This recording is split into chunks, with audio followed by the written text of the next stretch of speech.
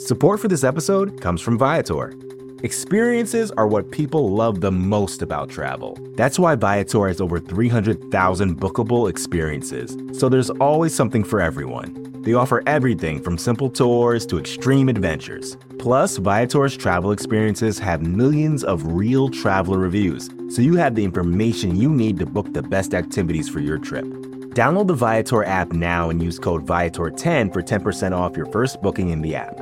One app, over 300,000 travel experiences you'll remember. Do more with Viator. Sure, we've all had fun messing around with AI image generators and conversation bots, but AI is more than a novelty, and it's possible that your business could benefit from AI integration. SAP Business AI can help your business innovate, whether it's supply chain, finance, human resources, sales and marketing, even a generative AI copilot. SAP Business AI can offer the solutions you've only dreamt of. Revolutionary technology, real-world results. That's SAP Business AI. Learn more at sap.com/AI. You're listening to the Vox Media Podcast Network.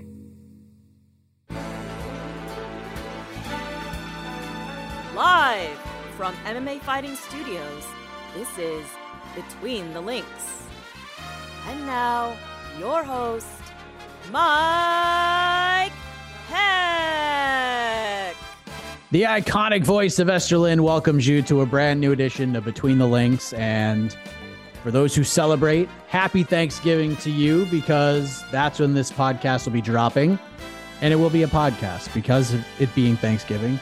No live video components, but we didn't want to leave you hanging. First things first, it is Tuesday as we record this, so maybe something happened on Wednesday and it isn't mentioned on the show. And if that's the case, I'm sorry, not sure what else to say about it, but our bad. I will say this. These are some of my favorite BTL episodes to do because I just bring in Mr. No Gray Area. We hit record. We have no real game plan, and the show just goes where it goes. So with that being said, let us say hello to the exhibition king, Mr. Jed Meshew. Hello, sir. What's up, buddy? Yeah, usually I feel like I have an idea of where these shows are going to go, right? We're doing them for, it's a down week or it's a holiday week, but at least there's stuff to talk about. But like, we just doing PFL? Like, is that like, or are we going to spend a lot of time on Vegas 65? Like, that doesn't seem like I'm fascinated to find out where this is going to go. So I'm treating this like it's Thanksgiving Eve. You and I are just sitting around a fire, a couple of frosty ones in hand, and we're just going to let the conversation go where it goes. I guess I'll start here because you mentioned UFC Vegas 65, and it makes me think back on just the weekend that was, because it was a busy and sort of weird weekend, and the UFC card was what it was. No Derek Lewis and Sergey Spivak. We got to see Kennedy and Sachukwu have a great moment and just cut the nicest post-fight promo afterwards. Man, what but the card, the card was just fights with very little stakes. It was a fine watch. There were worse things to do on a Saturday, but it was a card. And then later that night, Misfits Boxing and DAZN had the second weirdest event of the weekend behind what happened with the UFC. And then Bellator on Friday had Bellator 288 with 2 title fights. We had one new champion in Usman Nurmagomedov. Not very surprising. Vadim Nemkov retained his light heavyweight title against Corey Anderson. He shut some people up. Surprising. That was a little more surprising. So what stood out to you the most from this past weekend with everything that happened in those 3 cards from an in-cage perspective? I have a feeling we'll touch on some of the non-in-cage stuff in a moment. I mean, I think the biggest one just has to be Vadim Nemkov. You could make the argument for Nurmagomedov, but that one just didn't stand out as much because, honestly, and we can hop into the Bellator talk because, frankly, Bellator's card was more relevant and useful. Like, those fights meant more than the UFC fights this past weekend. That great performance. I'm not here to poo-poo Usman Nurmagomedov getting a dominant, 50-44 win over Patricky Pitbull. he didn't dominate as much as I thought he would. He still didn't lose even a second of that fight. I think that fight still, I already had him ranked in the top 15 at lightweight, but I think that fight probably solidified for everybody. I suspect he will be on everybody's top 15 list. Uh, but, I sort of expected it to be even more dominant, to be even higher off him. Whereas, and this is it. It's perception versus what actually happens. I thought Vadim Nemkov was going to lose. I thought Nemkov was going to win when he and Corey Anderson fought, however long ago that was, earlier this year. I picked him. I felt good about it. We all know what happened in that fight. He was not winning that fight, and barring a very unfortunate circumstance with the headbutt happening in the no contest, he was going to lose that fight and lose the title. And so I was like, well, I guess I was just wrong. It seems that he doesn't have any answer to Corey Anderson's wrestling. If Anderson gets him down, it's game over. And we saw that he could do that. So I just was like, yeah, sure. Corey Anderson going to win. Dude put in the work, came back, looked really good. And one, did me a huge favor, Mike, because you know that I did not want to live in a world where Corey Anderson could have a legitimate claim to being the greatest light heavyweight on the planet. And now I don't. Vadim doing God's work by preventing that from happening. And now I think he pretty clearly can't. I mean, you can make the argument that he is the top light heavyweight in the world. It does ring a little less true, or it's slightly tougher just because he does have the TKO loss to Prochazka. Granted, that was over 5 years ago. I think that was back in 2016.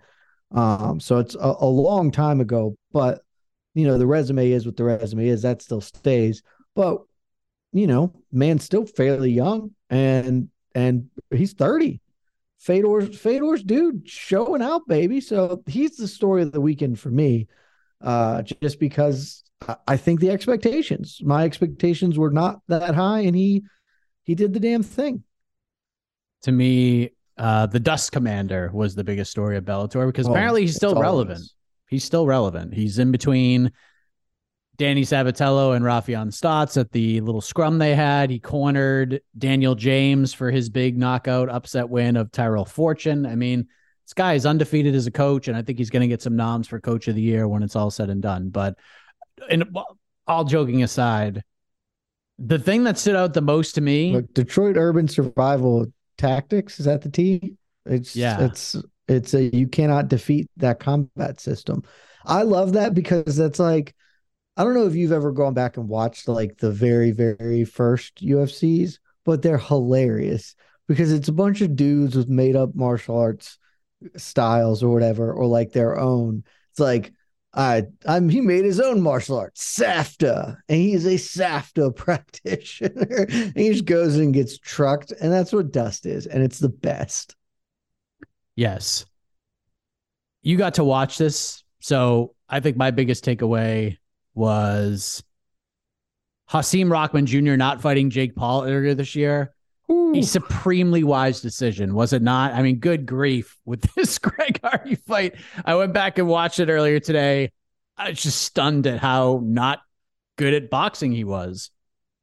Yeah, he was. Props to you for going back and watching that. Shouts to the dedication that you are showing. He's not very good. And Jake Paul probably beat him. He still probably could have won that fight if Greg Hardy wasn't 100 pounds heavier than him. And like, I covered it or whatever.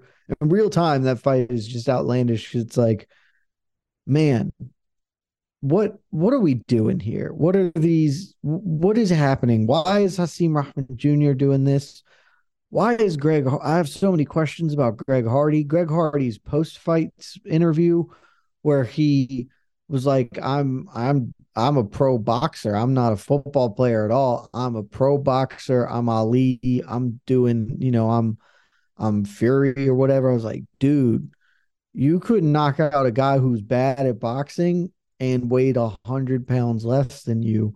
I don't understand Greg Hardy, because he's had moments and he's like hyper athletic, and there was a time when I was like dead ass convinced that he was going to be a top 10 heavyweight in the UFC just because he is so athletic, but he can't.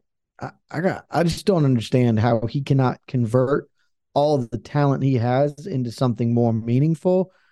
And Rockman should have taken the bag from Jake Paul because he's never getting one again. Because he's not good enough to get one again. That name is not going to carry him after this fight, and his lack of skills aren't going to carry him anywhere. So it's Misfits boxing is weird, and I never know how to deal with it. Well, speaking of that and how having to deal with things. And then they're going to do this thing. Yes, Dylan Dennis continues to do Dylan Dennis things. And over the weekend, he gets into it with KSI, Mr. Misfits Boxing himself, at the Misfits /DAZN Series 003 event. What can we just shorten the goddamn name? This is just insanity. Nope. So go longer. Plus. DAZN 00 plus. Misfits Boxing and DAZN presents Misfits Boxing X DAZN series. We could do this all day long, but Dylan Dennis and KSI get into it. Coffee is thrown, and then Dylan Dennis goes outside in the old parking lot. And usually after skirmishes, going to the parking lot is probably the worst place you can go.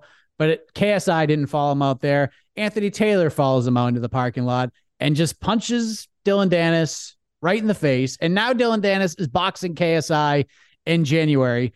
And Bellator is allowing this to happen, which might be the most astounding thing of all. So Dylan Dennis, Jed, do you even care to give your thoughts on this man at this point? I don't.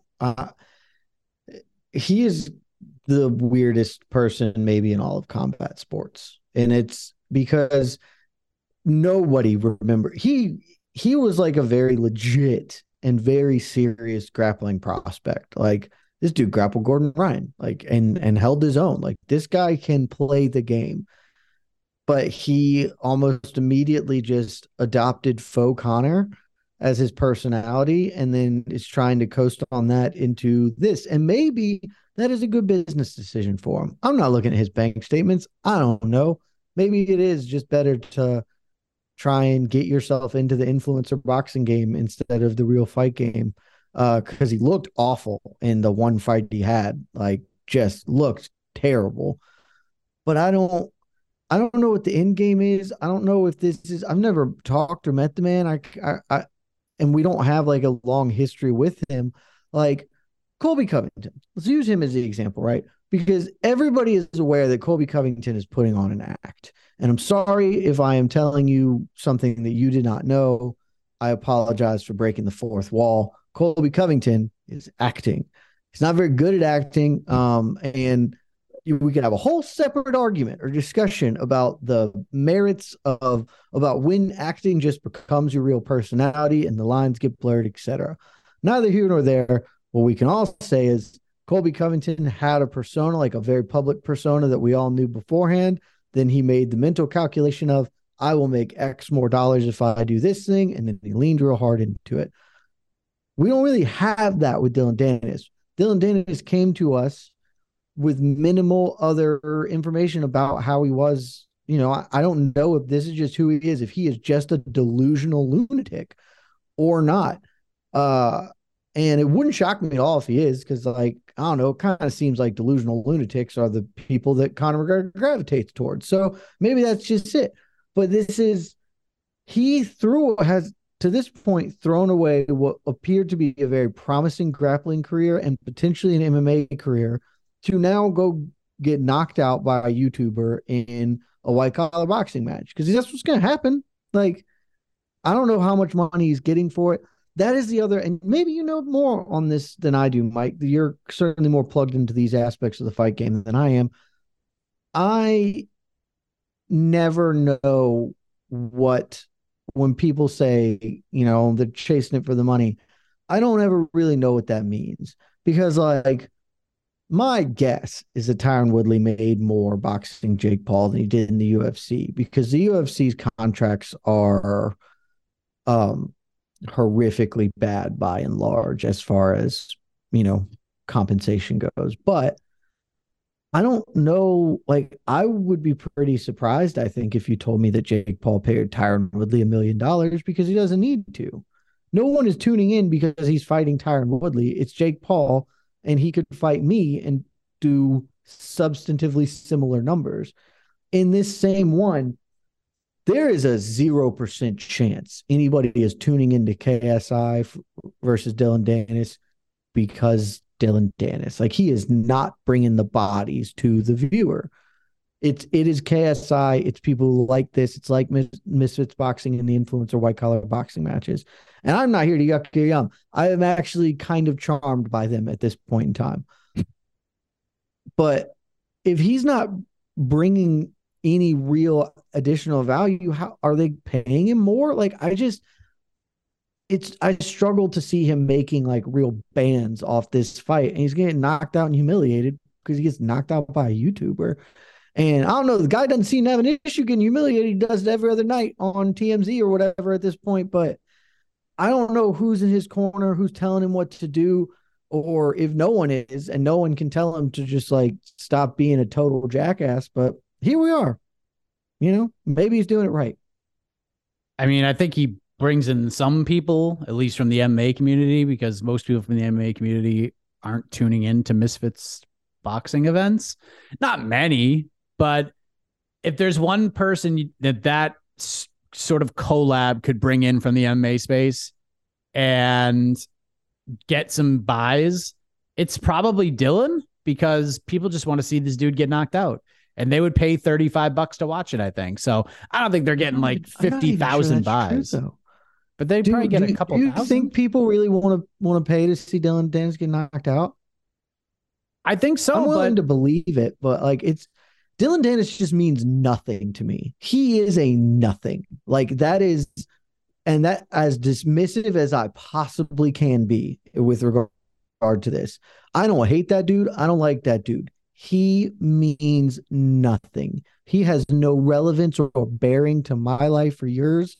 It is, oh, there's Dylan. I know who he is as a person because of the industry in which I work and his relative prominence within it at this stage. But I don't care at all. If you told me, hey, he's going to go grapple, I'd be like, all right, I might have a little more interest in that. Like, let's see where he's at if you're going to do some kind of showcase grappling match. But like, this does nothing for me. And it's hard for me to really put myself in the shoes of people who are like, want to pay money to watch him get knocked out. Like, you can just watch the YouTube video of him getting choked out by a bouncer, which is way funnier because he's supposed to be a grappler and he gets choked out by a bouncer. To quote you, funnier. To quote you, my friend, if this fight even happens, I'll eat my hat. Dylan Dennis isn't fighting KSI. He's not fighting him. I don't care how much money he might get for this. Dude, that's he ain't even fighting him. Worse. It's even worse. Like, he is so bad at this. Like, I guess if you operate under the assumption that no press is bad press or whatever, right? Then maybe he's better at it than some people. But if he pulls out of this, how is he redeemable? How is there any just a floundering infant child just yelling at everyone that he's the greatest when he's like, I mean this very seriously, Mike. I could probably outbox him based on the one fight I've seen him do. He would kick the shit out of me in a regular fist fight because I am not a world-class grappler. But if you just give us 14-ounce gloves and are like, square up in the circle, let us go, I have a very reasonable chance to beat that man unless he has made unbelievable strides from his MMA debut. So, like, what the hell are we doing with him? I don't know. I can't believe Bellator's like, it's a great idea. Let's send this guy over to a Misfits boxing event. It's not like he's fighting. That's true. He's fighting in Bellator. He's under contract with them, though, which makes no sense. Just release this man. What are we doing hanging on to him? There's no reason to keep him around. Just let him go be a peacock and fly, buddy. Like, I don't know what you want to do in your life, but you just go do it. And I just, man, that whole team is just a lot. Yeah. We'll see what happens. I don't think he ends up fighting. Maybe his next fight will be under Bellator's umbrella. Maybe it won't. Sure, we've all had fun messing around with AI image generators and conversation bots, but AI is more than a novelty, and it's possible that your business could benefit from AI integration. SAP Business AI can help your business innovate, whether it's supply chain, finance, human resources, sales and marketing, even a generative AI copilot. SAP Business AI can offer the solutions you've only dreamt of. Revolutionary technology, real-world results. That's SAP Business AI. Learn more at sap.com/AI. Support for this podcast comes from Smartwater. Life moves pretty fast. Are you drinking water that can keep up? Smartwater Alkaline has everything you need to stay hydrated, no matter where your day takes you.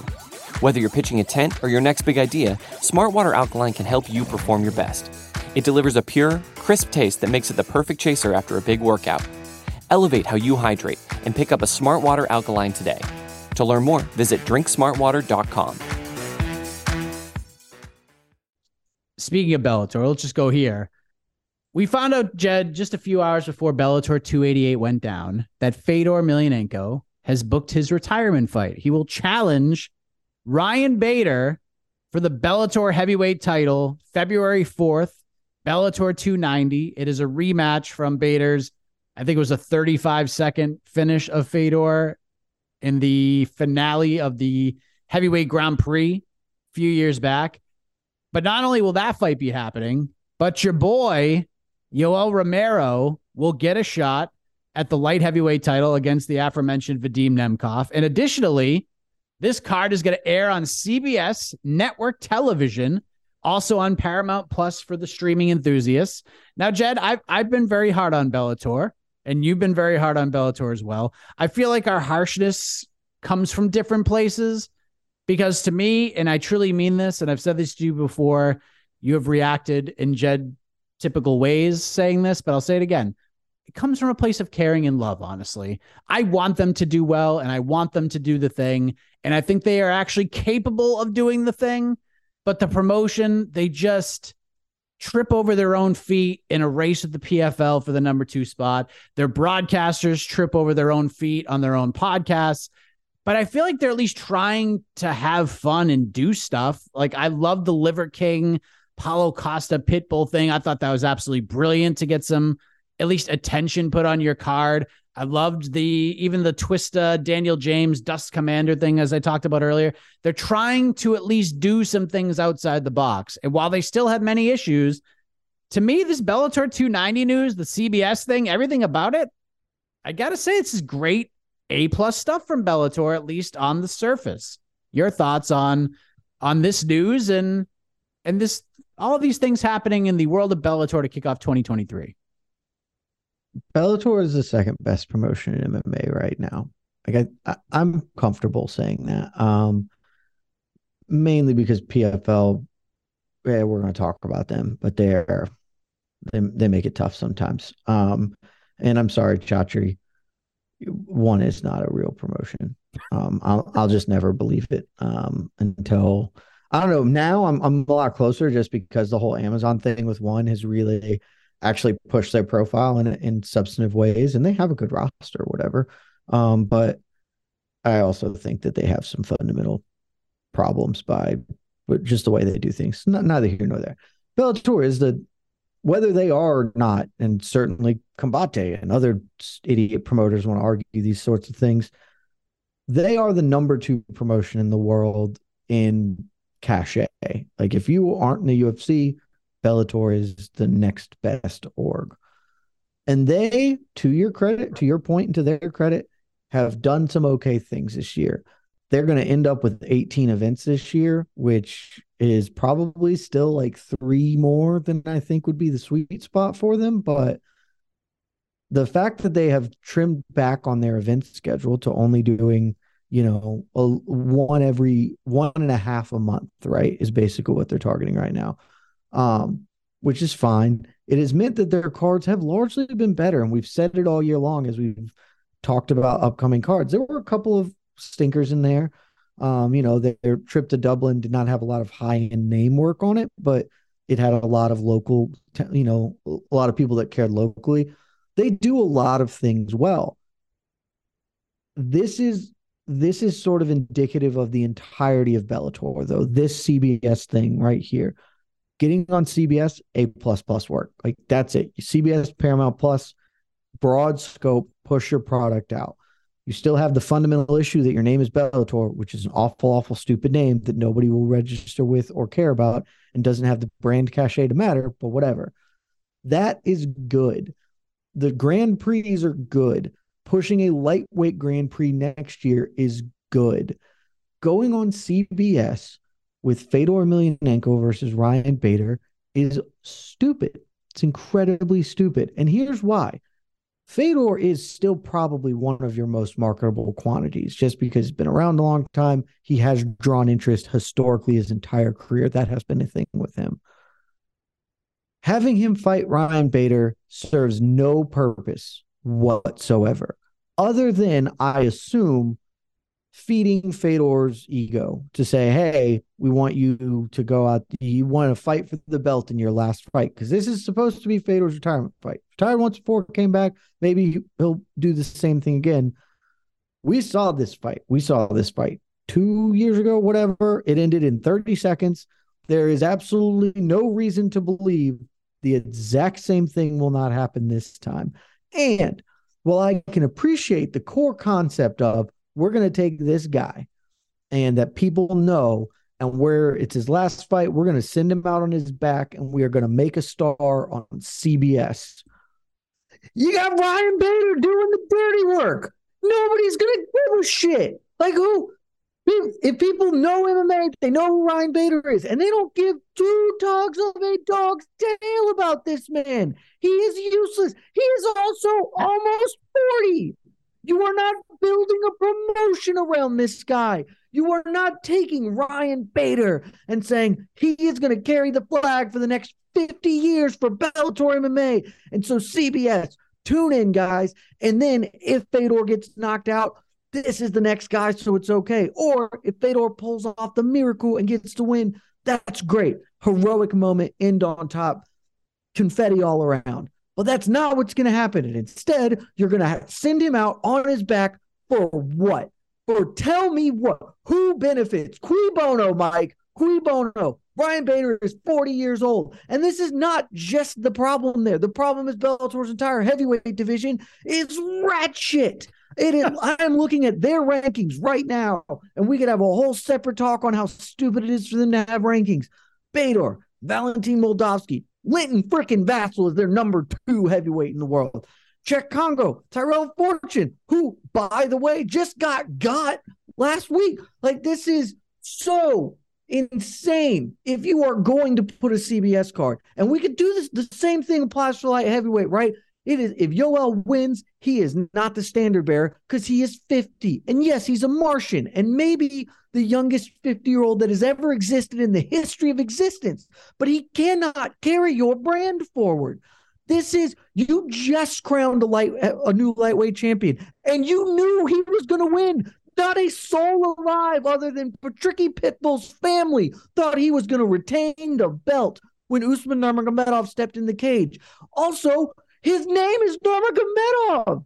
He is related to one of the biggest stars in the sport who coaches him and corners him. And you put that dude on CBS, the 24-year-old phenom prodigy who is going to be the standard bearer and brings with him Habib, who random dudes know, who your grandfather who's flipping channels like CBS, Nurmagomedov, I feel like I've heard that name before. Oh, isn't that dude that beat the hell out of Conor at one time? And that's how you build a star who can lead your company forward, not rolling out old-ass dudes like this. What? It is not hard.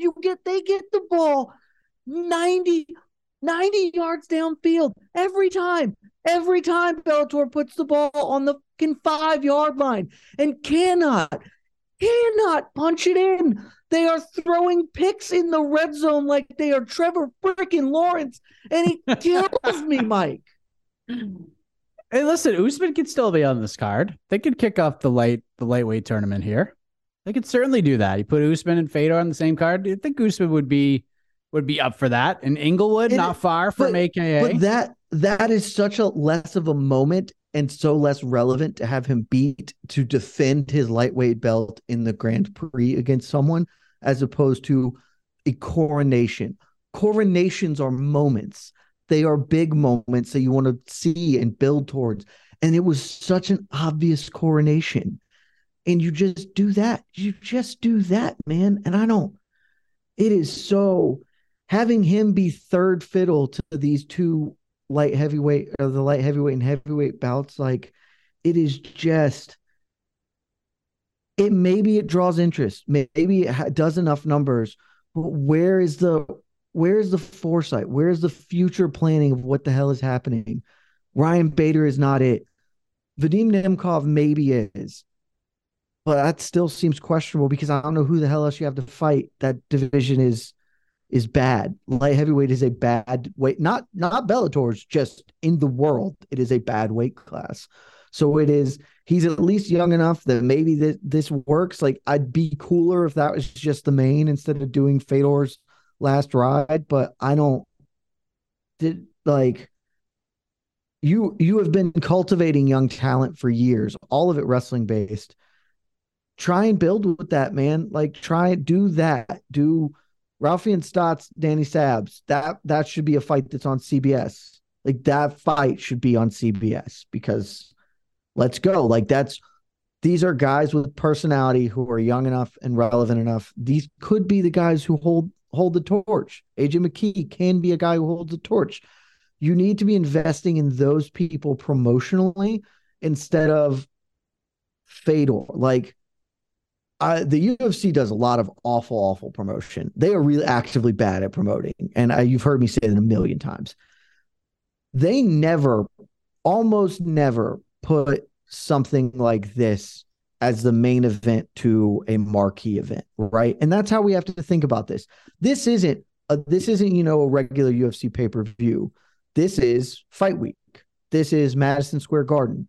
Bellator on CBS, that's it. It is a big event for them.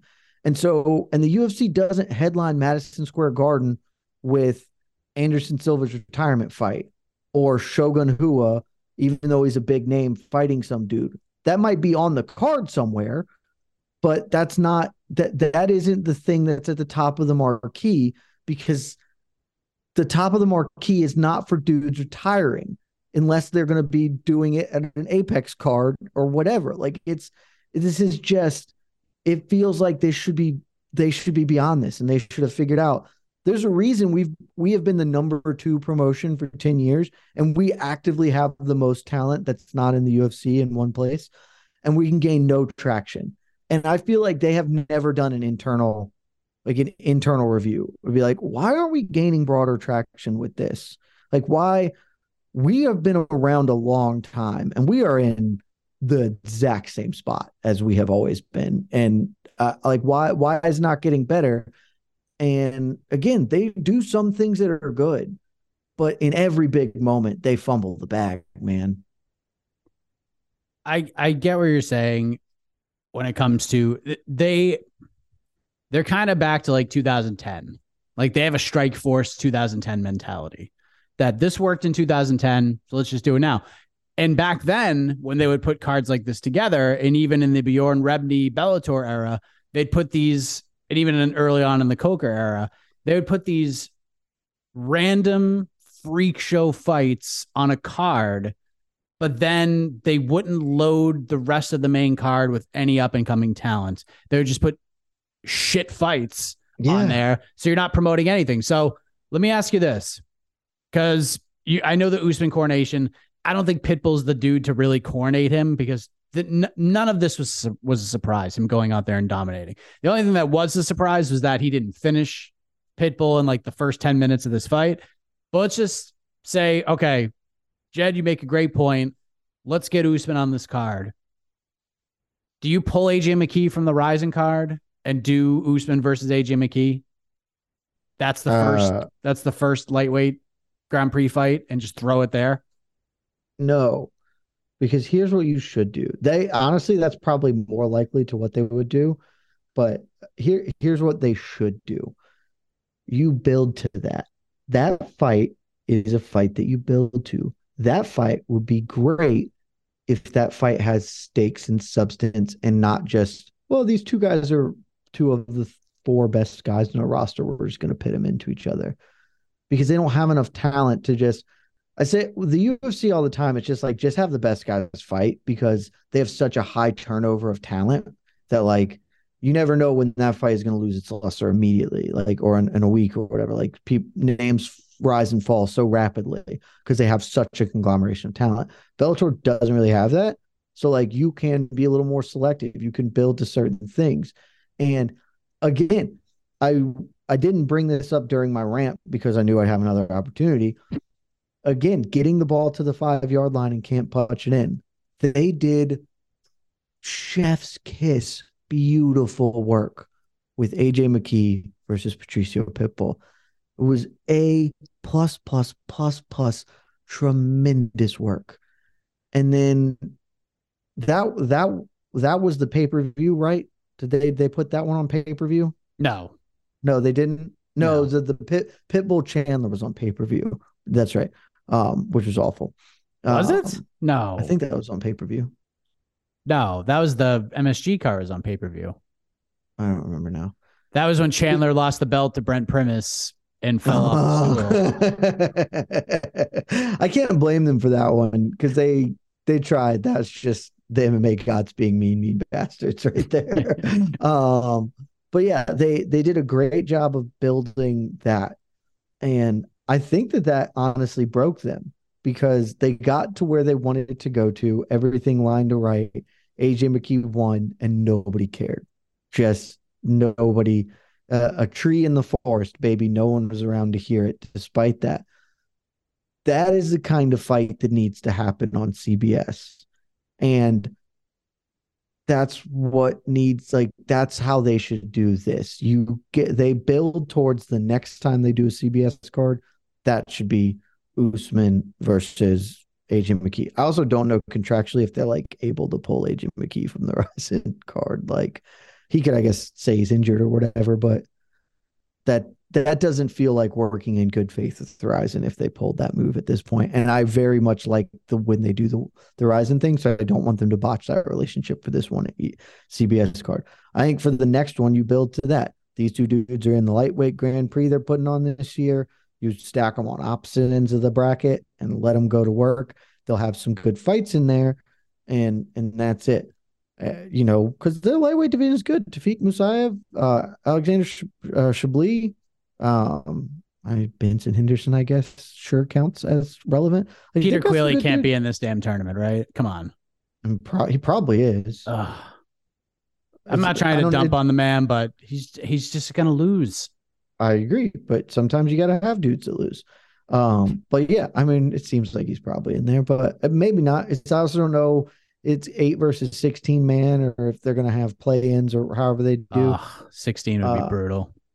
16 is a lot. But they could do like 14 and then, or 15 and Usman gets a bye, or they have the numbers to at least kind of pull this off in some way. So I don't think you rush this. You're going to have a lifetime to make it because you've got both dudes under contract. They are both going to be elite fighters for a very long time. I don't know. I don't know what else you put on this card. I'd have to look through their rankings or whatever and figure out how their fights go. But it feels like a thing that will maybe, it might draw eyeballs, and I have no idea how they're going to capitalize on those eyeballs, because that's always the thing. Anybody can put together one event one time, throw it, get a deal with the television channel, throw it on. We saw this with Affliction. Hey, we could just have Fedor fight. Somebody will back it. You can make it happen. You have to be able to capitalize. You have to be able to build on that. You have to have other guys to promote off it and ways to draw interest. And I'm not saying this is going to make or break Bellator. This is not Elite XC. They'll be fine regardless of what happens on it. But if they don't come out of this in better place than they were beforehand, what is the point? Why not? Like, what are we doing if you are not getting better? If you're just treading water at the number 2 spot and so far away from the number 1 spot that you can't even see them, then I don't know what you're doing as a promotion. Maybe AJ can fight on the card somewhere. Who knows? Yeah. I mean, they could do other things. Like, that's the thing. Bellator has shown that they're willing to be interesting in some ways. And that's why I don't want to hate them as much as I do. But it feels like they just can't ever get the big things right. And it's like, I forget who I was talking about this with.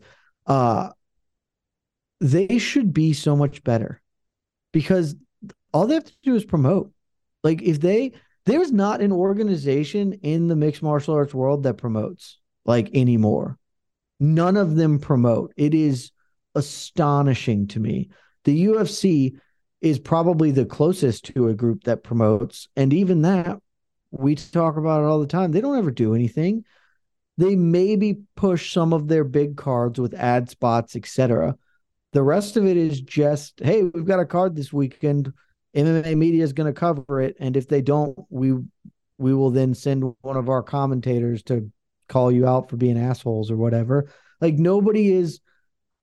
they don't have dudes making the media rounds, not just MMA media, but elsewhere. Like, you can just send AJ McKee to like Conan.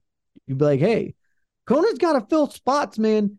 They got to daytime talk shows got to fill roster spots of dudes to fill entertainment 5 days a week. You can get your fighters out there. You can get your promotion out there. You can market this in places that aren't just saying, well, MMA, like, here's some people, MMA fighters are like this or whatever. Like, you can do some stuff. And the UFC doesn't have to do this anymore because they are the UFC. They are a brand. They're on ESPN Plus. If you watch fights, you know who they are. If you don't and you just have ESPN, you can tune it on and there they are. I say the same thing for PFL. They get to draft a little bit off that just as a nature of that, but they're not out there really promoting this shit. We don't need to get into them just yet because I know they're coming. They are not promoting this pay-per-view really either. And it's just like, I don't know what promoters are doing because they aren't promoting shit. Like, they are not. But I work in this industry, Mike. You and I work in this industry, and maybe this is just me being bad at my job. Hand up. I'm willing to admit that maybe that's it. I am just shitty at my job. I never know when a Bellator fight is happening. Never. Like, I know that Halfian Stotts and Danny Sabs are fighting, but I know that from months ago, and I couldn't have told you the date at the time, and I'm still not even trying to pull the date out of my ass right now. But like, I never know when, Friday's a Bellator night until I open it, until Monday I wake up and I'm like, what's on the fight schedule this week? It's like, the Nemkov-Anderson fight, the completion of their Grand Prix is this Friday. Also, it's Friday. Good, because sometimes it's Saturday. I don't really ever know what day they're competing on in Bellator because they like to mix it up because brand relevant, they don't have any idea how brands work. It's just like, if I work in this industry and I don't know, how the hell does anyone else know, man? Like, how you are not getting your message out there, and that's marketing. Like, that, all that is marketing and promotion, the actual baseline part of your company. The rest of this, I still have shit with it. I told you all about it, about what they're doing as building a product. But like, if nobody's tuning in, like, I don't know what top to bottom, I don't know what any promotion in the world does other than the UFC. And the only reason I know what they do is because they have all this money. And it's like, yeah, we just make fights and we are the UFC. So we have inertia. That's it. I don't know what the hell they're doing, man. Yeah, it's very strange. It's like all these execs, PFL especially, they just come in a room and they sit down and they rah how great they are as a promotion, and they just expect everybody feels the same exact way. Well, that's just not true. And we'll get to PFL in a moment, but I do want to touch on this. We'll jump to PFL because I am sick of just seeing shit about this. Let's go back to Saturday, UFC Vegas 65. The biggest storyline from the card was not Miles Johns winning his fight. It was what Miles Johns said to Michael Bisping after the fight that his coach was suspended by the UFC. James Krause is the name circled. And boy, oh boy, Jed, people are mad at us for not reporting anything about this. We're afraid to lose our UFC credentials. We're afraid to upset our sponsors. And Mike Russell said it, so it must be true. And people are clout chasing because of all this. And we talked about it on Saturday. I ranted about it today. You want to report, folks, from a journalistic perspective, there's nothing to fucking report. You know why? Because no one is saying anything. And we're not in the business of piggybacking or throwing out a story like this without getting it confirmed. And by the time you hear this, perhaps we will have a story and more information about this. But as of now, there is nothing to report on. And we have been busting our ass trying, and no one will give us shit. So, yes, ESPN has some sources. Yes, Kevin Iole wrote about it. We haven't confirmed anything outside of the fact that the UFC did not suspend James Krause. This appears to be a commission thing. And from the sounds of it, from the little tiny slither of information I've been able to get, this is more like a, hey, dude, there's this investigation happening. You probably should duck out for a bit. That's why he wasn't there. I don't know. Maybe there's more to this. Like I said, I've been on the phone. I've been on the email since Saturday, almost nonstop trying to get answers to this question. So don't say we haven't been trying to report anything. If you feel that way, you're a moron. Where are you at right now, Jed, on this James Krause story right now? I just always want to ask people like that, like, what do you think? Like, why do you think we're not doing it? Well, because creds. Okay, but that's not how that works. So, like, what do you have you ever paid attention to, like, I can't speak for everybody at MMAfighting.com, great website, but I personally say that the UFC sucks ass on damn near every podcast I am on. And I'm on a lot of podcasts, Mike. There is not a lot of us defending the UFC ever. Like, that's just not, it's not our jobs. Our jobs aren't in any way really defined by that either, by the way. Like, I think people really think that there's, like, the UFC is going to wield some real, and the UFC does some really shitty things, but, like, if there was stuff out and we reported it, or if we knew and didn't report it, the UFC is not going to give us a pat on the back. And if we report it, they're not going to do anything because it's news.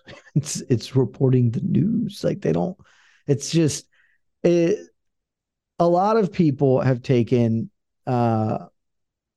it is fascinating to me how much ire this particular story has drawn up.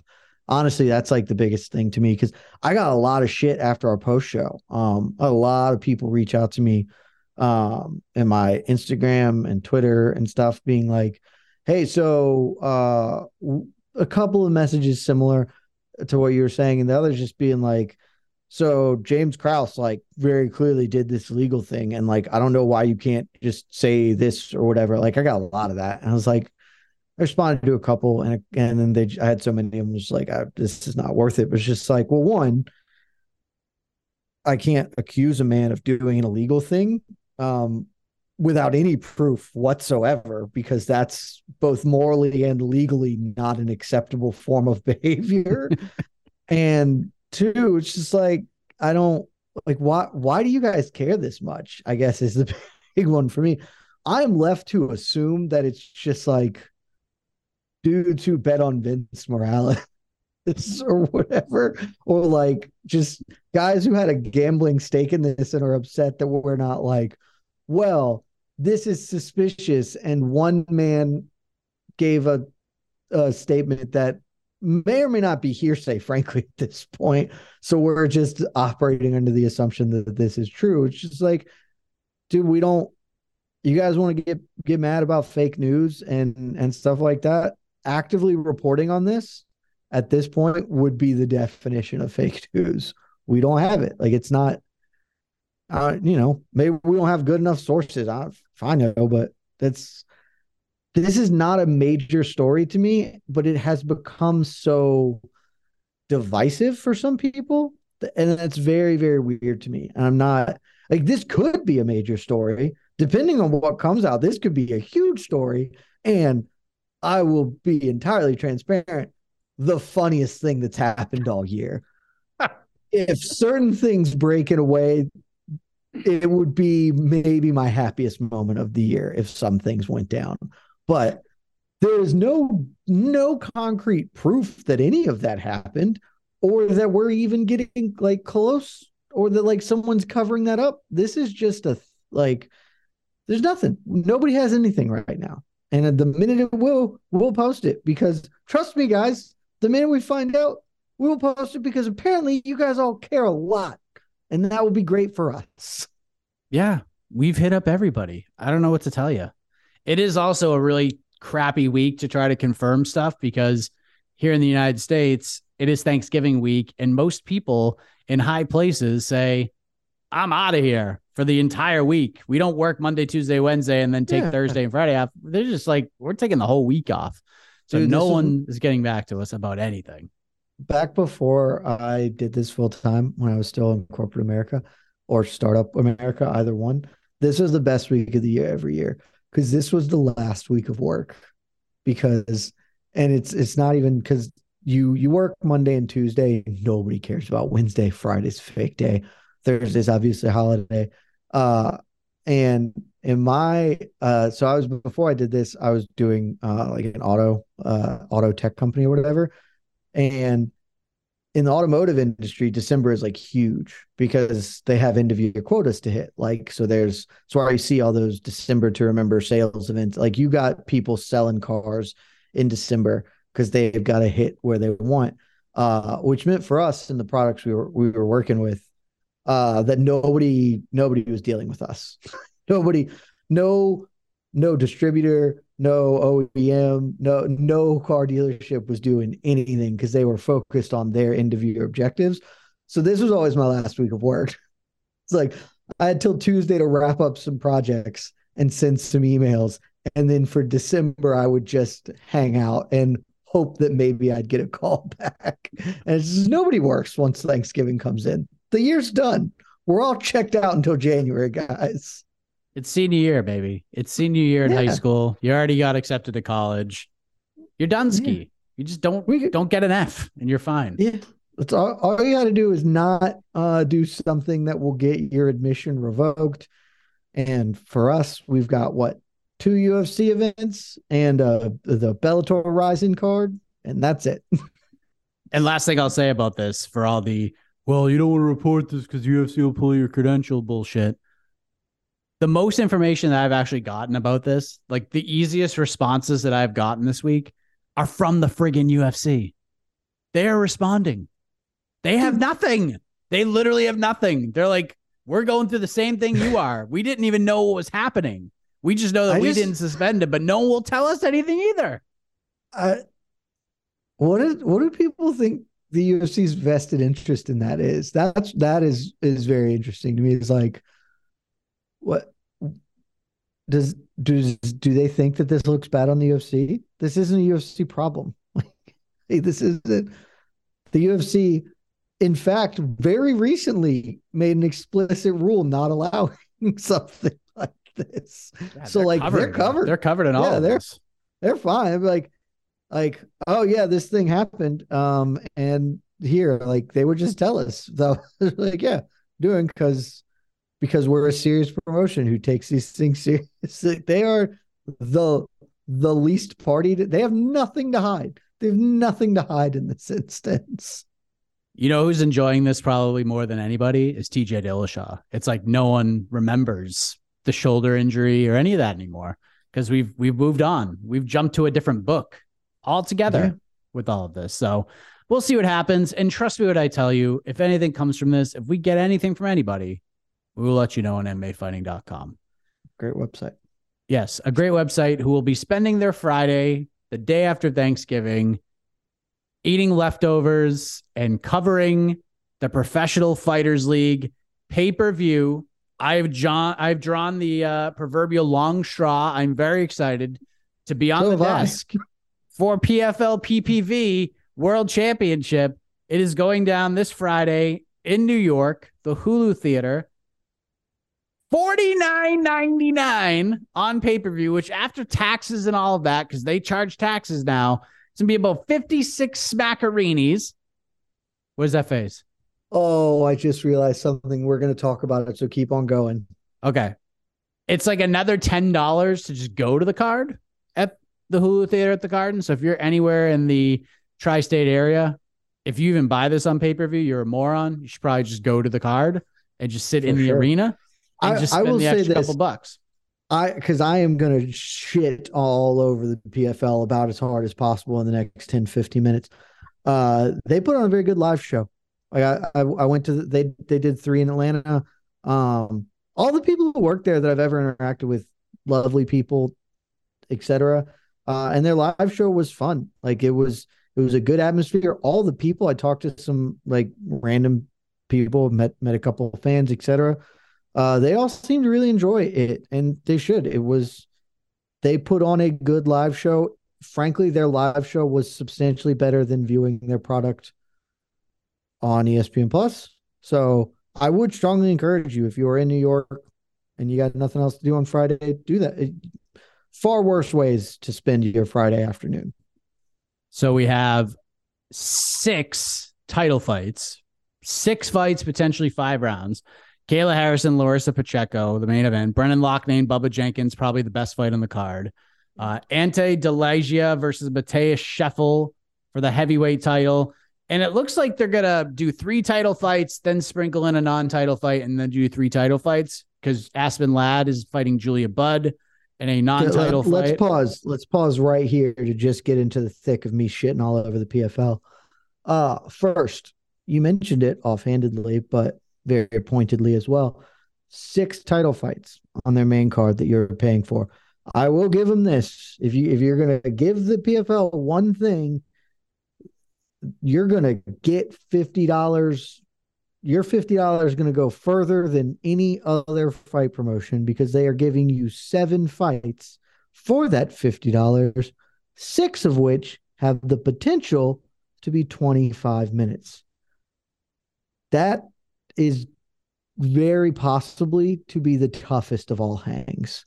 And we should start right there because I don't know if you recall that the UFC once upon a time had this issue where they booked 3 title fights for a pay-per-view. All of them ran long and they ended up not getting all of the pay-per-view in their time slot. Told that won't be the case. PFL can go as long as they want. But when you have 3 possible 25-minute fights, that is 75 minutes of fist fighting, which is a shitload. And so we're clear, that is half of the potential main card fist fighting that could happen on Friday. I frankly love the PFL thing. I love their structure. I think it's very stupid, but it's compelling in its own way, and it's a different way to approach MMA, and so I like that enough. Like, this gives me a different thing and a rooting interest, etc. You just can't do it this way.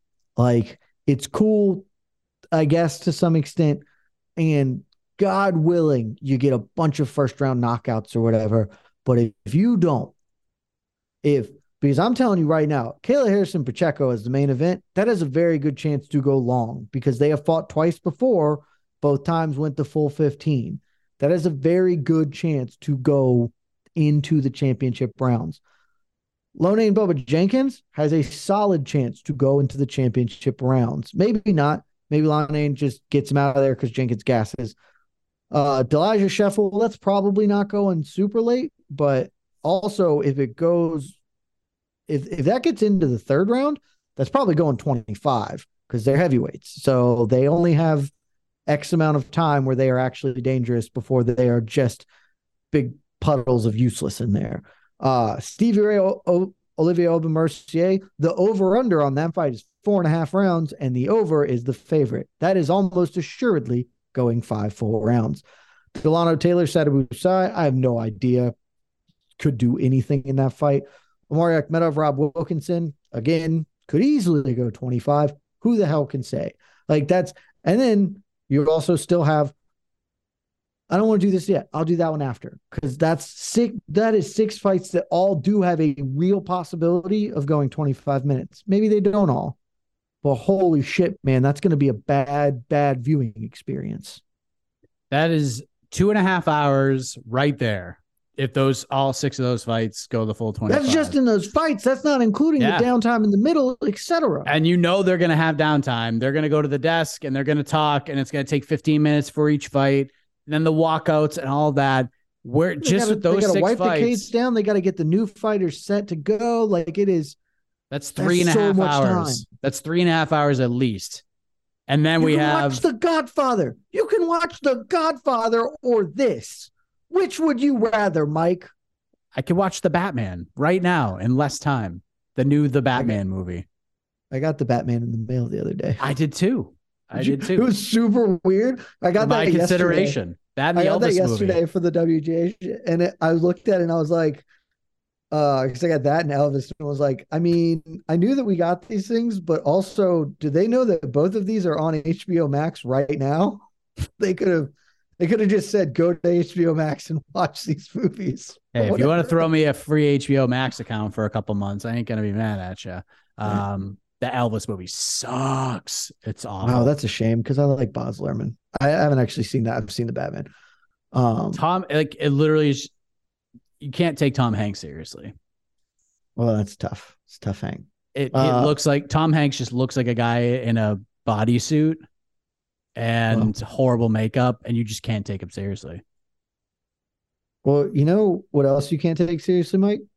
That the PFL looked at this card and said, I know that 6 is a lot of main card fights. What if we had a 7th? And this one won't be a championship fight. It's just Julia Budd versus Aspen Ladd as a palate cleanser between the first and second set of tournament championships. I don't know what we're doing, Mike. I don't know what we're doing. Like, explain it to me. Explain this fight being in this position on this card to me. I don't know why we got 6 fights and half of them are championship, like 12 fights in this card. And 6 of them could very well take up 3 hours of our night. Why do we have 12 fights? And why do we have one more on the main card? What in God's name are they doing? How is this not the featured prelim? How is this not the featured prelim? Because we have the Battle of the Mariases. Yeah, which thank Christ we're getting that fight, because Shane Burgos versus Marlon Moraes, we might have seen a death in the cage. So I'm glad we're not getting that fight. I'm glad we're getting this one instead. This is better. You should downgrade this to the featured prelim. Just start the televised portion, pre-pay-per-view portion. Just start it 15 minutes earlier and throw Aspen Ladd, Julius Budd as the featured prelim. Just do that. I don't understand why this is on the pay-per-view card. Yeah, the main card is just the 6 championship fights. You do that, and you can have a brief prelim that has the Bud Ladd. You've got the 2 Mariases, and I will, even for the sake of extending an olive branch, say we can do Natan Schultz, Jeremy Stevens. But there is no world in which having Magomed Karamov versus Gleason Tebow needs to happen. That fight just doesn't need to exist. Super doesn't need to exist on this particular fight card. And that's the better of the 3 openers, because I don't know why in God's green earth, Dakota Jacheva, Catherine Korjanis is on here. I mean, they're women's flyweights. Cool. Don't know why they're on it. And I don't know why we have an amateur fight opening the show. Like, I don't know. Well, I mean, I think it's pretty obvious why. Because they hate us and want us to spend our whole Fridays? No, because of who is in the fight. It's awful, and I don't accept this, and I'm not okay with it, Mike. I'm not okay with anything. Muhammad Ali's. I know. I don't. Yeah, that's why. I don't want it. I'm not okay with it. Put him elsewhere. Put him, or do 2 events. Do back-to-back events. That's pretty good. Yeah. Friday, Saturday. Yes, that's all. That's how, because then you can split up the championship bouts, and it makes so much more sense. Because, so Mike, remember earlier when you were like, "What's that face?" And I was like, "Oh, I'll talk about it." So here's what that face was, Mike. because I was thinking as you were introing this, and I was like, I know I have all these various things I hate about it, and then I wanted to get right back onto and it's Friday night, and I know PFL has traditionally done Friday night stuff, but like on this, I wanted to ask you the question, and I'll still ask it before I tell you why my face existed. Do we think doing this on Black Friday as opposed to the Saturday where there isn't a UFC competitor, do we think that this is a good idea? Because I had genuine questions about the viability of this. Post Thanksgiving Friday doing this pay-per-view. Does anyone give a shit? Like, are people holiday? Like, I don't know where the world is at, or why this would be a Friday and not a Saturday thing when they have no other combat sports competition this weekend. Do you have thoughts on this? I honestly don't think it matters. I don't think it matters, especially now that you slapped a $50 price tag on it. It makes no difference. You could put this thing. We're going to get to that in a minute. You could put this thing on Thanksgiving and put a $50 price tag on, and guess what? It ain't doing any more or any less than it's going to get on Friday or Saturday. In fact, you can make a stronger case that if you put this on Thursday night of Thanksgiving, it would do better than on Friday, because I don't think you can. I think you could. I think it would do better than Friday, because I think people are just going to be donezo with eating. They're just going to be sitting on their couches anyways, looking for something to do and something to watch. That's why the WWF in the 80s and early 90s till about 1993, they would do their Survivor Series on Thanksgiving. Thanksgiving was a mass. Yeah. Even WCW used to do a pay-per-view on Thanksgiving. They did one on Christmas for a long time, because they knew at that time when those would air, people are done with the family stuff. They're done opening presents. They want to do something else. They want to get out of the friggin' house and do something.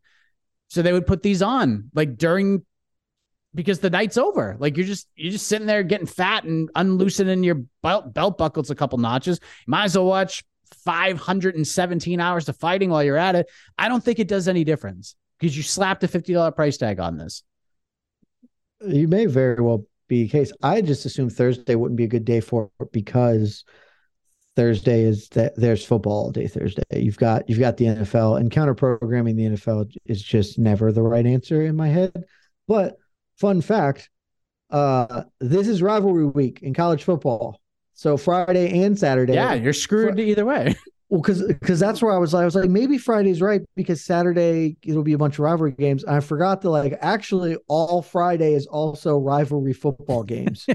So, and for our non-American listeners, if you're still here, props to you. I am speaking of this entirely in a U.S. centric, because in general we favor that way.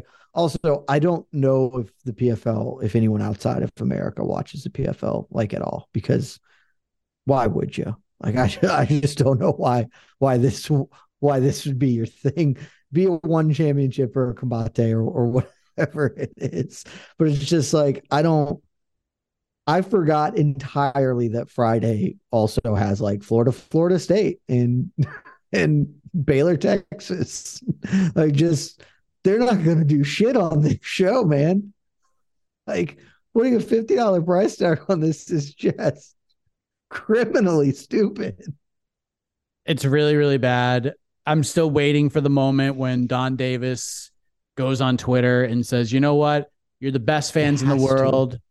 We're going to give this to you for free. Or if he does it, that's genius. If he does it, that's A+ promotion. Yeah, that was my prediction from Jump Street. This is what they're going to do. You've been saying it, and if it happens, it's A++ work for them. Brilliant. If he doesn't, they're going to sell 7. They're going to sell 7 of these, because all the fighters' families are going to be at this thing. It's not like they're going to buy the pay-per-views. They're all going to be there. And I'm trying to be realistic here, because under. I don't even know what number you're going to say. I'm taking under 5,000. Under. You think it's to do under 5,000? Yes, for sure. Wow. I can't. I have never. Normally, I don't give a crap at all about pay-per-view buys, like the UFC numbers and stuff. I normally do not care, but I am so interested in this one. Please, Dave Meltzer. The only time I've ever cared. Give me something. I need to know. Again, they've done some promotion, but they haven't done a huge push. If you're trying to make this a pay-per-view, this should be every freaking commercial spot on ESPN should be a PFL thing. Like that should be everywhere. You should just give Mr. Beast $100,000 to promote this in his next YouTube video or whatever his cost is to say. Like, I have no idea. You have got to get this out there if this is going to be your foray into the pay-per-view market. And maybe the best case scenario I can draw here is that this is them dipping their toe in to see what it's like. And they will immediately realize this is not a viable business model for us because pay-per-view is very stupid and shouldn't be a viable business model for anybody. I frankly still don't understand how the UFC does it, but whatever. So we just need to go back to giving this out for free, because it's also criminally negligent to charge people $50 to watch Ante Delija versus Mateus Scheffel. That is horror show level stuff. Maybe that's just all it is. They just want to see. They're going to come back and say, we sold 2,000 pay-per-views. Okay, this isn't cool. We need to make sure this information doesn't get out, because then any potential thoughts of leverage we had to make a Kayla Harrison Chris Cyborg fight, that's gone. Like, it's just, I don't know the goal, because I can't believe the goal is to make money. Maybe Mike, frankly, the goal is just to recoup money. That is probably the best explanation to this here is we know we are losing money on this because we are paying $6 million plus purses for this event. And this is just a way to get some of that back. Maybe that's it. And that at least would make sense, because otherwise, I don't know what the hell we're doing when, as I said earlier, Friday, Saturday show. UFC does it at International Fight Weeks. You do the Friday show, you pick, I don't care. You play favorites. You say, here are the shitty title fights of our three. These are the Friday ones, the ones that mean a little bit less. Maybe you main event that card with Lane and Bubba Jenkins just because Brendan might have a little juice on him. And you say, all right, but you give that one Ante Delija and Akhmedov, Rob Wilkinson. And Brendan Lanning heads that one. And then the Saturday one, the big show, the one that's going to bring him in, that's Kayla Harrison. That's Stevie OAM. That's Sadi Busai. Like, you do that just is a way better event to me. Way better to do a Friday, Saturday doubleheader. Yeah, that would be interesting. And a lot of tickets still unsold for this event. So I don't know what they're going to do, man. They got 3 rows, 3 sections in the 200s, which would probably be where I would sit. 100 plus still on sale. Not good. This is, I just don't know how this is going to sell. We'll see.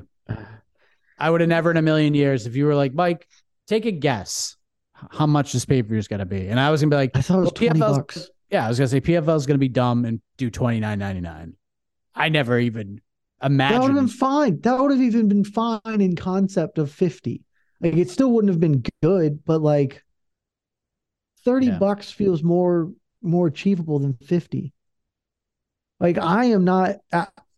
I'll buy it because I'm actually covering it, so never mind. I was about to say I will do it just to do it, just to say I'm one of the 50 people that actually paid for this damn thing. But if I am like looking at something to buy online or whatever, it doesn't take a lot. If you're just scrolling, Amazon, it doesn't take a lot to click buy it. Like, but $50 is substantively different. If it's 20 spots, it's like, hey, it's $20 bill. But like, cool, $20, I can survive that. That's me eating out one night. I can say, I'll skip going and getting a cheesesteak and I'll do this instead. $50, that is hefty. That's a lot. What was the Bellator pay-per-view price? $39.99. I was going to say, I wanted to say that was higher. I was going to say that was $29.99, so $39.99. Yeah, it was $39.95. High def was $44.99. That's when there was a difference. So $45 for the Bellator pay-per-view. Jesus. Good God, these people. Stop doing pay-per-view. No, actually, no, I was wrong. June 24th, MSG, $49.95 was the Bellator MSG card on paper. PFL, if you're out there, if you're listening, you probably aren't. You never listen to me. I've given you just piles of good advice over the years. But if you're listening now, please, whatever Bellator's doing, do not use that as a blueprint. You're probably going to do better. If you just are like, Bellator's doing it, let's not do that. You're probably going to fare better off. Like, you're certainly not going to be worse if you just don't do the things Bellator's doing, because trying to follow in Bellator's footsteps it doesn't yield promising results. True. Two last things before we wrap up. One, Khamzat Chimaev making the headlines once again, just calling out everybody. Dana White, everybody. It seems like they want to do the Khamzat versus Colby fight, which makes sense. They want to give this guy one more shot to make welterweight. But ever since Alex Pereira won the belt, Khamzat's been calling him out. Called him out the night he won the belt. Then he said, let's do it in January in Brazil. And now he's saying, I agreed to fight you December 10th. Just say yes, let's go. What do you make of this? Because to me, I feel like Pereira would get a nice bag fighting Khamzat Chimaev. I think that pay-per-view would sell very well, considering where both guys are right now.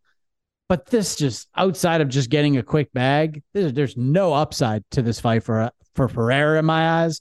Has plenty for Khamzat, but I just feel like he gets smushed, loses the title, and that's it. You might as well just wait for Izzy, get that bag. Then if you want to fight Chimaev, then you can fight him. I just feel like turning around quick to fight this guy just because you want to do something cool. Not a ton of upside for this man right now, especially after just winning the belt in such a weird and rare unicornish way for a UFC fighter to do so. Oh, it's absolutely useless fight for Pereira. Can't think of a fight he should take less than this one. I think it's good for every other party. I think he is the only party that this is not good for. I will come out and say I hate that Khamzat's doing this, just because Khamzat he's like Dylan Dennis if Dylan Dennis was good at fighting and actually fought. And that he's just being like really annoying by talking a lot and like in general fighting and backing it up. But like, it's okay. You don't have to say things. You could just not. That'd be fine too. Like, you could just be like, yeah, I just want to fight the winner of this welterweight championship that's coming up, because he didn't need to fight Colby. Well, the UFC wants to fight. Maybe that happens, but his public perception could be, I'm loath to say this because you know my feelings on Alexander Volkanovski. He could just do the Volk thing. I'm going to show up to the Leon Usman fight and I'm going to sit cage side because I'm fighting the winner. And nobody would bat an eye or say no, or that's ridiculous. It'd be like, yeah, cool. You get to do that if you would like to do that. And it would just be okay to have him not in my life every second of the day. But I get why he's doing it. It's the same reason George St. Pierre came out of retirement to fight Michael Bisping. Hey, I'm going to win that fight and it would help me a lot. So I would like to do that. Yeah. Terrible fight for Pereira. He gains nothing. Pereira needs to just hold out for an Adesanya rematch or quad tetralogy, and just do that, because that's the most winnable and best fight for him, because he already won it. Or he can fight Robert Whittaker, but that doesn't come with nearly the money as fighting Izzy again does. But I think on the UFC, I'm trying to make this happen, because here's the path, Mike. I believe Khamzat can make the welterweight limit. I do. Me too. I don't think we need to play that game though, right? Like, because there is the concern that it could happen again, right? Like, that you can't say that he's guaranteed to make it. I believe he can, but there's now the risk is clear, having blown and by a lot. When instead, you just make this. You still get your cake because Khamzat's still a champion, because he will roll up Pereira. And then you can do Khamzat versus Izzy. And that fight does all of the numbers of all of the times. And once Pereira has now lost, you just go to him and you're like, hey, Alex, you'll forever be a UFC middleweight champion. You should try and win a second belt, because I would very much like to pay money to watch you fist fight Yuri Prochazka if Yuri gets past your coach and mentor Glover Teixeira. And that is like, because if Yuri beats Glover in the rematch, if Glover wins, I think he's going to retire. That's my guess. Maybe he doesn't, but I think if Glover wins, he's going to retire with the belt on top.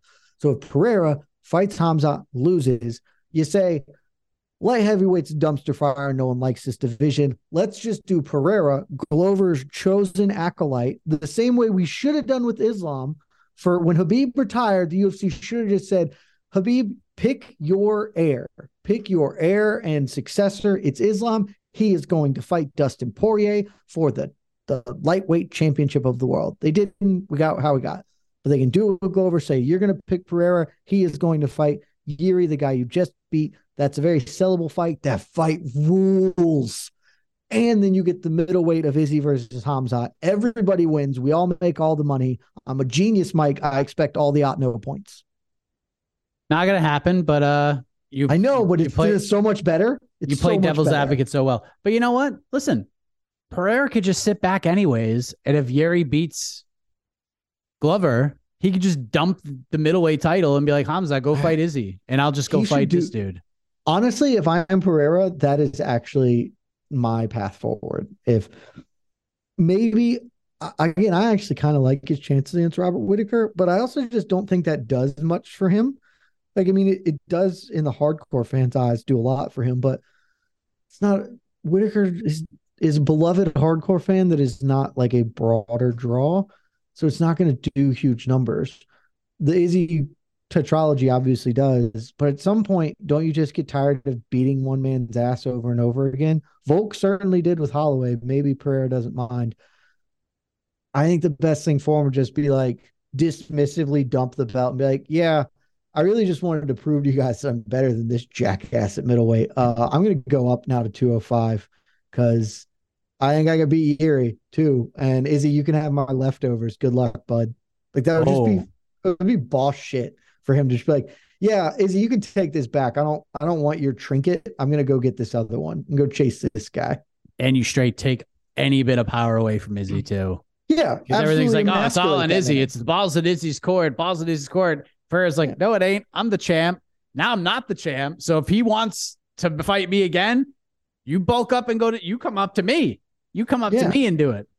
Plus, if he goes up and gets the light heavyweight belt, then it's just like one more dagger to stab. And Izzy be like, hey, remember when you failed at this? I didn't.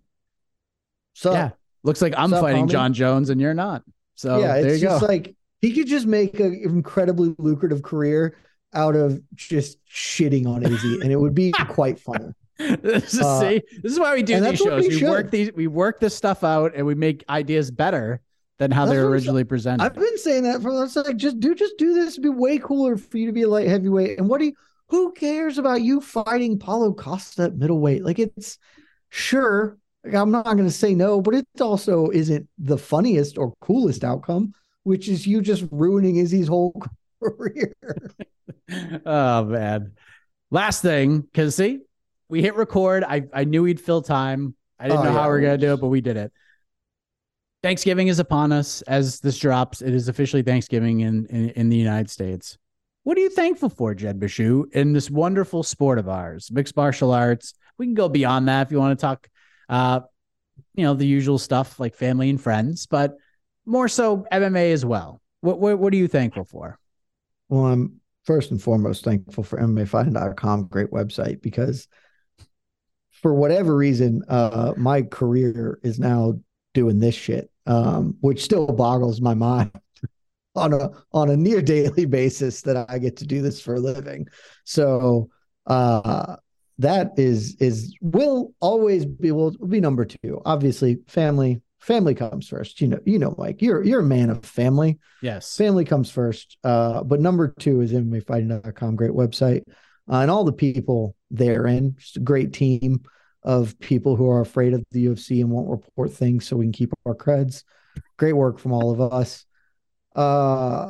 Beyond that, if I had to pick like a fighter or a thing specific to the MMA world that I'm thankful for, trying to think who it is. And frankly, and this is recency bias, who can say? I think the thing I'm most thankful for is to Vadim Nemkov. Because again, Corey Anderson is not the best light heavyweight in the world. And considering the copious amounts of shit I talked about that dude, that is very helpful for me and the way I go about my life. I will also say thank you to Wiley Zhang, who did not bankrupt me by beating the hell out of Carlos Esparza. and thankful to Valentina Shevchenko, who did not bankrupt me by edging past Tyler Santos, and thankful to Islam Makhachev, who, if I've talked a lot of shit about Corey Anderson, I talked a lot of shit in favor of Islam and how he was going to absolutely thump up Charles Oliveira. And I will admit to having some nerves as that fight was about to kick off, that I was about to be made to eat a whole lot of crow for the rest of time. And then I did not, even a little bit, because he in fact thumped up Charles Oliveira. So thank you, Islam. Thank you, Habib, and all of your ilk. You guys are doing great work, and I'm excited to see where Dagestan and Sambo take us in the year 2024. I thought for sure you're gonna add Dustin Poirier to that list for beating Michael Chandler and just proving that just felt good. Yeah, I would lie if I said that didn't feel good, but I'm mellowing on not my Chandler hate, but I guess yeah, I'm mellowing on my hate of Michael Chandler. I still don't like the man, but it's hard to hate him when he loses, because he loses. He's only obnoxious mostly when he wins, because then he gets a microphone in front of him, and that's when he's terrible. But he didn't, so it was okay this time. I'll say you mentioned a lot of names that I'm with you on. I'm actually going to say Dustin Poirier is one of those guys, because he is almost he's almost the definition of the sport in 2022, because you think he's one thing, and then people think, and you even think to yourself sometimes when you're doing these rankings last year, are we ranking Dustin Poirier too high? Is he just, are we just a victim of recency, him beating Connor? Like, are we overrating him? And then he loses to Charles, and we're thinking to ourselves, yeah, maybe we did. And then you see what he has done this year, and not even fighting, just what he's done. His interviews have been compelling. Goes and fights Michael Chandler. Great fight. Just thumps the man. Like, Chandler had his moments, had a great second round, but every time Dustin Poirier touched Michael Chandler, I mean, it was a damage bar just dwindling. You saw Chandler's face just get uglier and uglier with every jab he threw. And then he goes out there and wins and just says the things he says. And you're just like, you know what? Maybe we didn't overrate him. Maybe he is that good.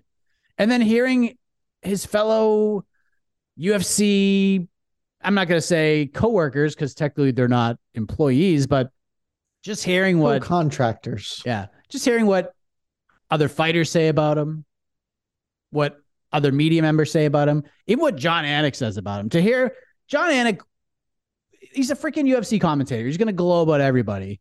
And sometimes you can just tell, like, John's just like, yeah, I'm just saying the thing that I need to say.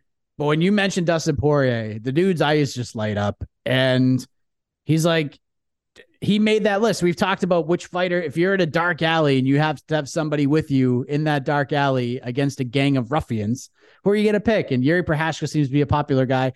John Anik's like, Dustin Poirier seems like a pretty cool dude to have by your side here, because he's going to get in there and get in the thick of it. May not win, but he's going to get in there in the thick of it with you. So I'm thankful for you, Dustin Poirier, because perhaps I have not given not just your current spot enough credit, but perhaps I haven't given you enough credit for everything you've done these past few years, because you don't have to do shit. You could just leave the sport right now, and your legacy is cemented as a fucking gangster. I mean, yeah, great, all time great dude. All the great charity work he's done. Probably one of the 5 best lightweights of all time at this point. Like, you just look at his resume. I mean, it's tough. That's a very competitive division, but he certainly has a case if he's not locked in there, and just keeps being good. At some point I thought he'd fall off. He keeps still. I thought maybe the Oliveira fight might be him losing it, but I'm not sure that that's true. Like, he just seems to still have it, and continues to be a great guy. Hell yeah. Yeah. Love some Dustin Poirier. Stay away from Arman Tsarukyan, and your career is going to be just fine, my man. Dude, I will bet you a substantive amount that man never fights Arman Tsarukyan. No, why would he fight him? Why would he ever fight Arman Tsarukyan? I agree. Tsarukyan Sarukian might be the best of the crop of rising lightweight talent. In fact, probably is the best of that crop of rising lightweight talent.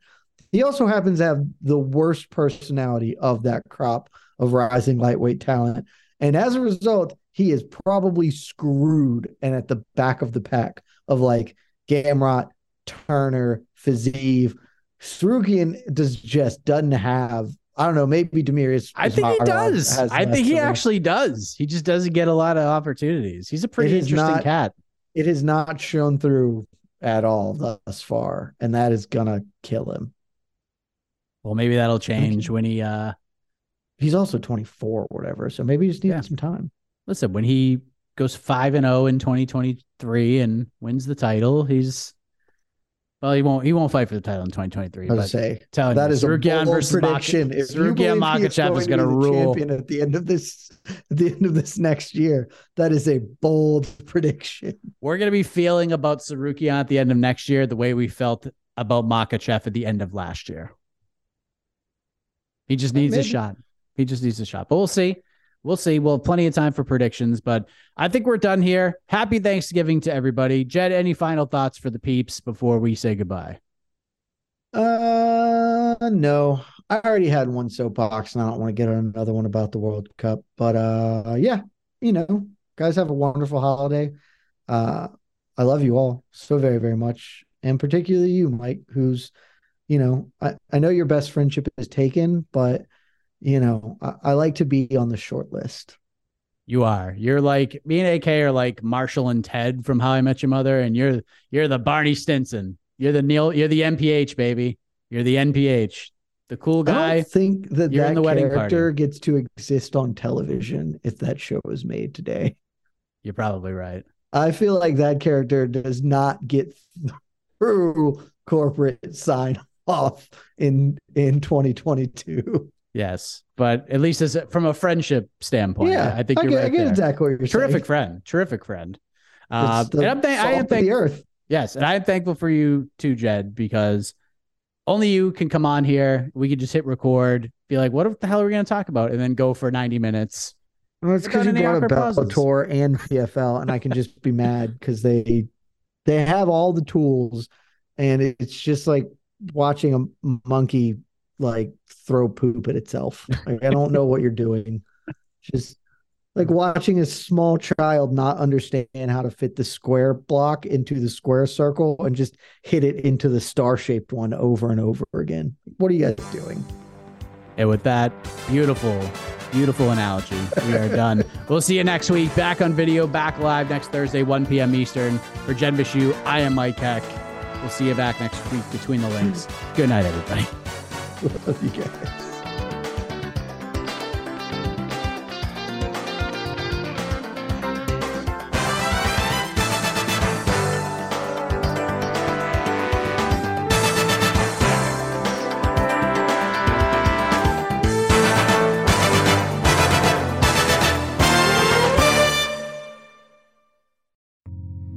You're listening to the Vox Media Podcast Network. Sure, we've all had fun messing around with AI image generators and conversation bots, but AI is more than a novelty, and it's possible that your business could benefit from AI integration. SAP Business AI can help your business innovate, whether it's supply chain, finance, human resources, sales and marketing, even a generative AI copilot. SAP Business AI can offer the solutions you've only dreamt of. Revolutionary technology, real-world results. That's SAP Business AI. Learn more at sap.com/AI.